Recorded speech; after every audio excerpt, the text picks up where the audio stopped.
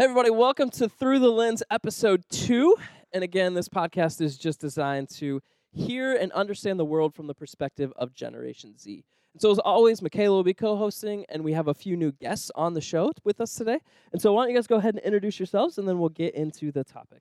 All right, hey, my name's Graham. I'm a freshman at Carroll High School. I'm 15, and I play football. I'm Alex Sittler. I am 14, and Birthday recently? Woo! Birthday girl. I go to Canterbury Middle School, and I'm an actor. I like to act. Yes. Awesome. All How the many acting. She told me this. plays or musicals have you done already? Guess. Make him guess. Yeah, guess. 9. No, you're close, but no. It's a lot. More than that? Yeah. In the double digits. It's in the double digits. It's in the double digits. I just asked you this question. It's so funny. I had to think about it. Down one. 12? Yeah. Uh-huh. That's a lot. That's a lot. So today's topic, we are going to be wrestling with this question about who is God and looking at who is God to you guys, who is God to people your age, and then also just the church as a whole and Christians and looking at what kinds of things does the church do that maybe are good or not good. So to start, we're just going to start with the basic question. What do you think people your age believe about who God is? Well, I go to a school that we're not technically a Christian school. Okay. But the technical thing is founded on Christian values. Okay.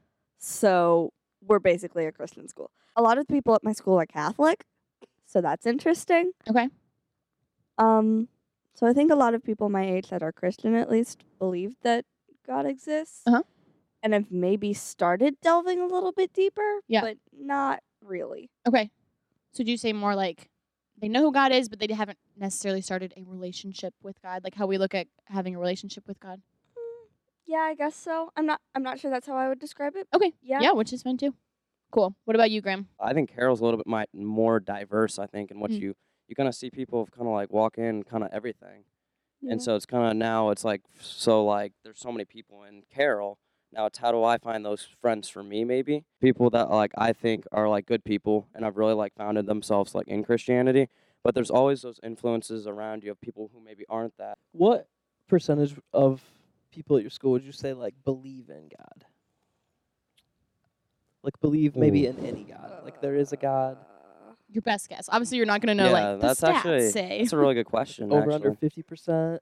I'd say for my school over 50%. Not all of us are like Christian or Catholic. There's at least a part of our school that is Muslim, which Okay. is I think is pretty cool. You can walk the hallways in the high school, and obviously I'm not in high school yet, but I got to visit. But I'm Soon. getting off track. I apologize. That's okay. But you can walk the halls in the high school, and there will be people that will be walking the hallways and have their head covered for a religious reason. And I just think it's cool to walk the halls and see all the diversity there. So I graduated high school in 2005. And I don't know that we had any other religions represented other than Christianity. And I would say for the most part, like I think it was still pretty cultural that like most people believed in God or went to church or had very positive feelings toward that. I feel like that radically started to shift after I graduated. So it's interesting you guys have, both of you really have a lot more diversity Mhm. of religion in your schools. Do you feel like that leads to, like, do you feel like you can talk to people about religious beliefs, or is it a pretty closed off environment where, like, we don't want to hurt anybody's feelings and so we can't talk about it? What I normally do is I don't tend to talk about my faith with people unless we're really good friends, because I feel like you can't really make a good outreach unless you know the person first. If it's brought up, yeah, you can talk about it, but like it's not something that you just bring up at the lunch table and that you just like talk about because I feel like it is kind of a thing that you don't want to hurt someone like else's feelings or like be like weird, I guess, about it. So it's good. Yeah. There are definitely like social stereotypes about don't be that one kid at school that's always talking about their faith, because there's, at least at my school, there's definitely, I always feel weird about talking about my faith because I don't want to be that one kid that just brings it up all the time. Huh. And Was that how it was Hello? when you were in school? Yeah, I think I also went to the same school that Graham went to, and so I would talk about it if someone wants to have a conversation Mhm. with me about it, Yeah. but I'm not going to bring it up. Mhm. And that stereotype that you talk about is a thing. Like, you don't want to be, I don't want to be like that super annoying, like, I'm going to bring it up all the time and then you don't like me for it. You know what I mean? And Yeah. so it's kind of like, I would think of it more just like if I believe what I believe about God and my faith, like hopefully that's going to show up in my conversation just like naturally and in the things that I do and believe and say. But yeah, I definitely would probably not bring it up unless I was asked about it.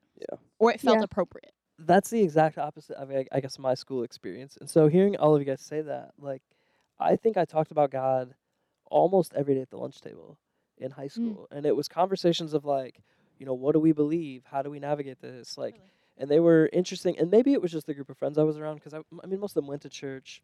And I don't know that they were sold out Christians or how many of them still attend church today, but like, Mhm.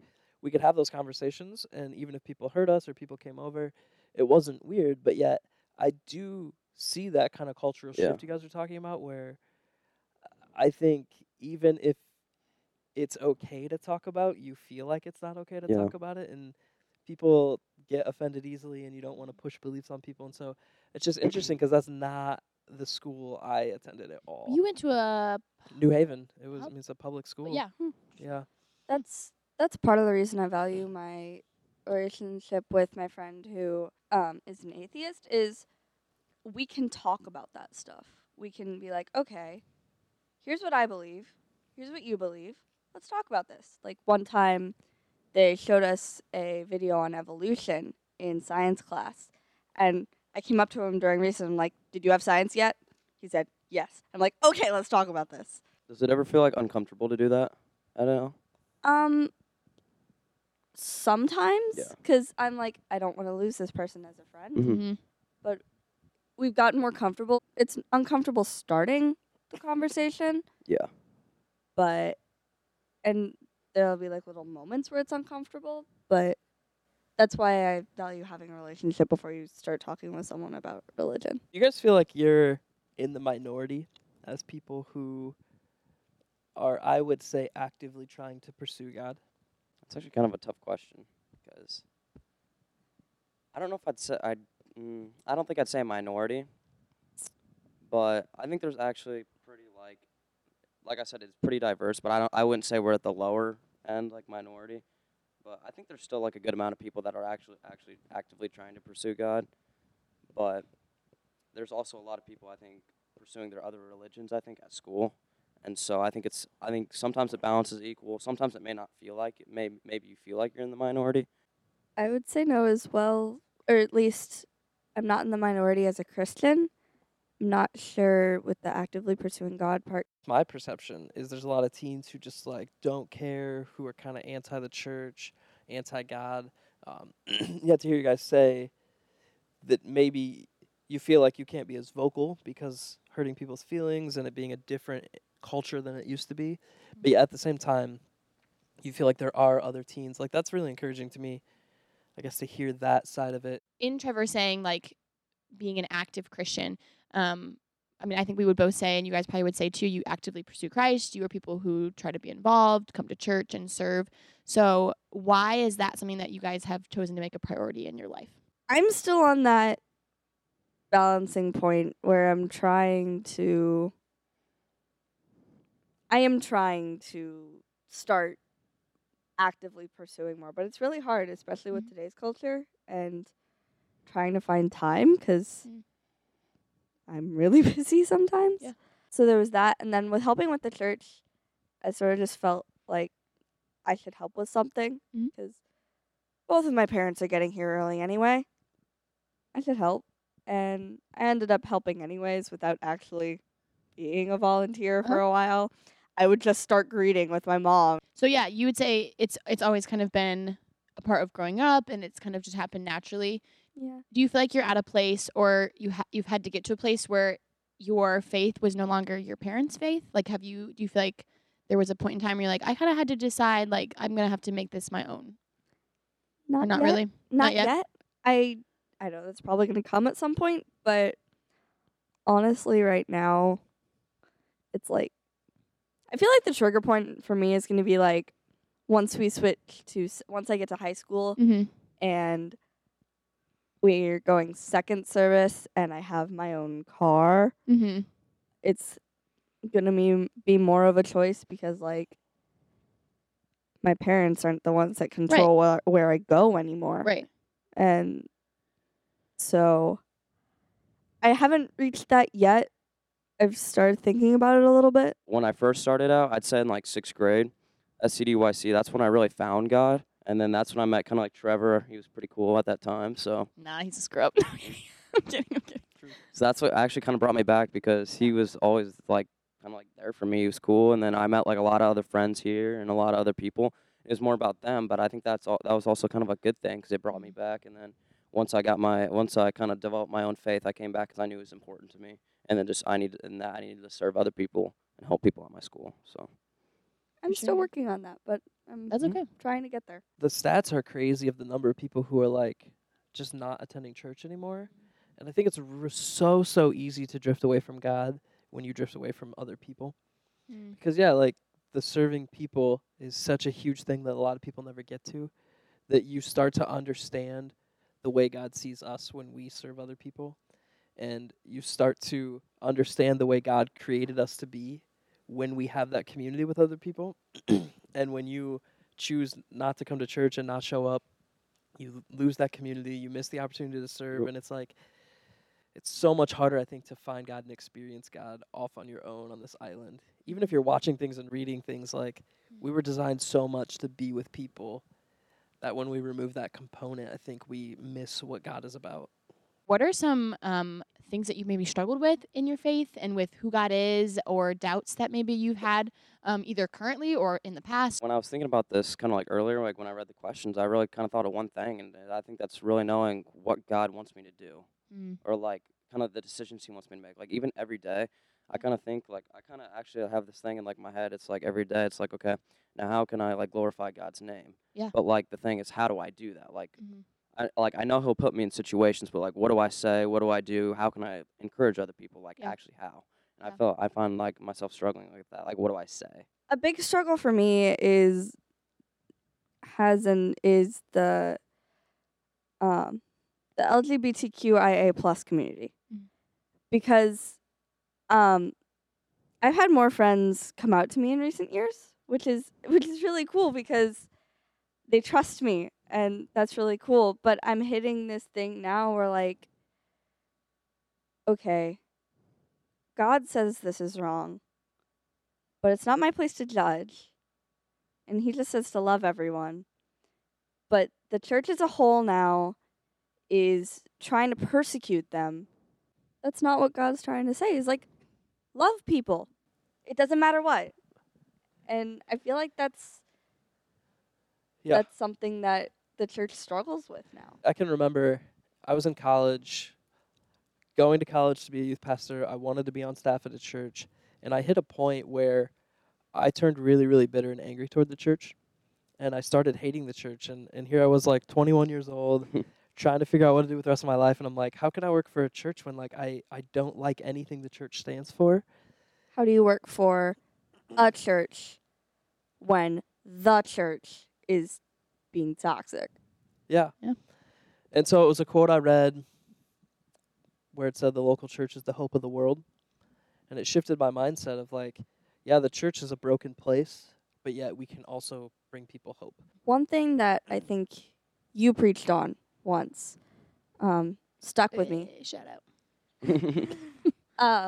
It was in Big Church, and you were talking about there was a study where it's like, pick the picture that most reminds you of the church. Mhm.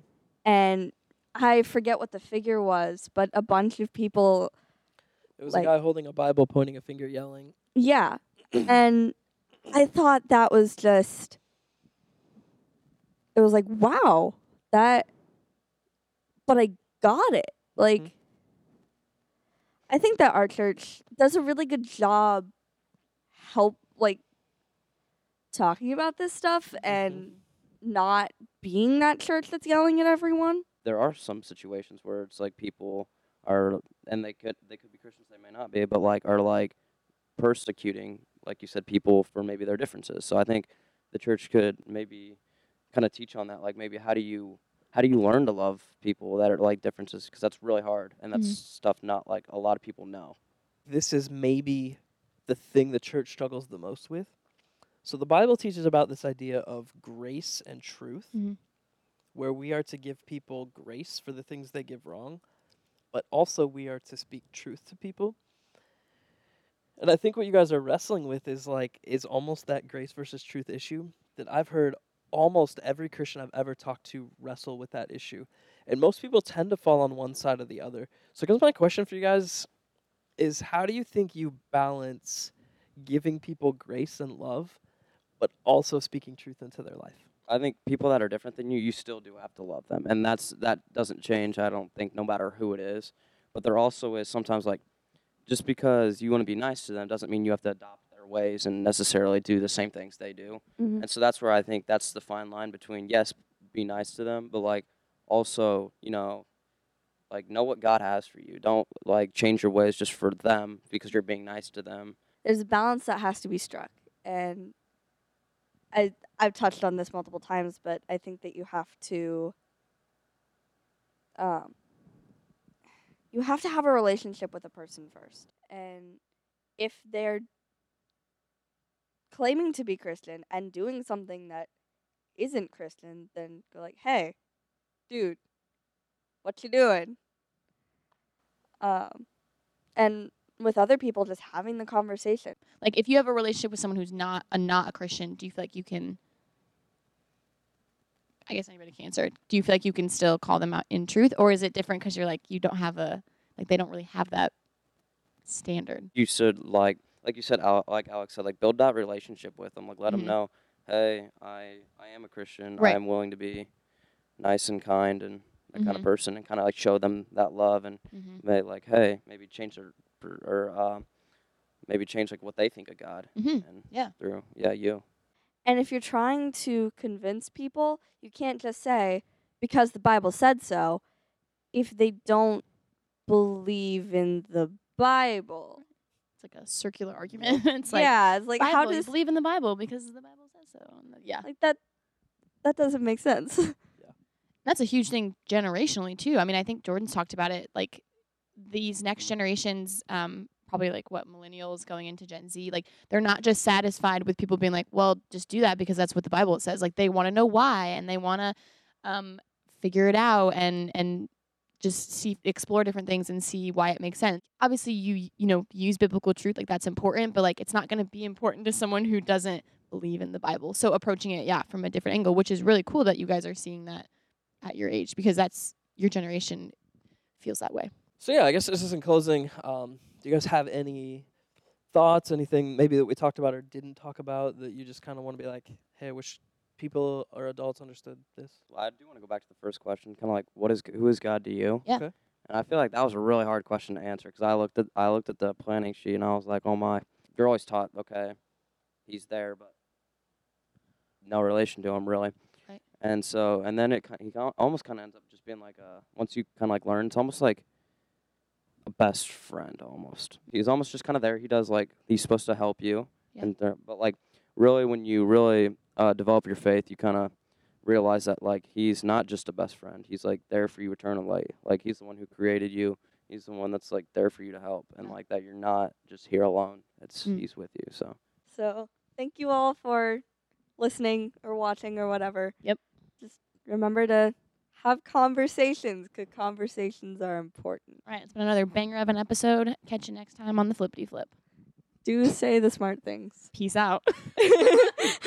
Solid. Okay. You will. That was rough.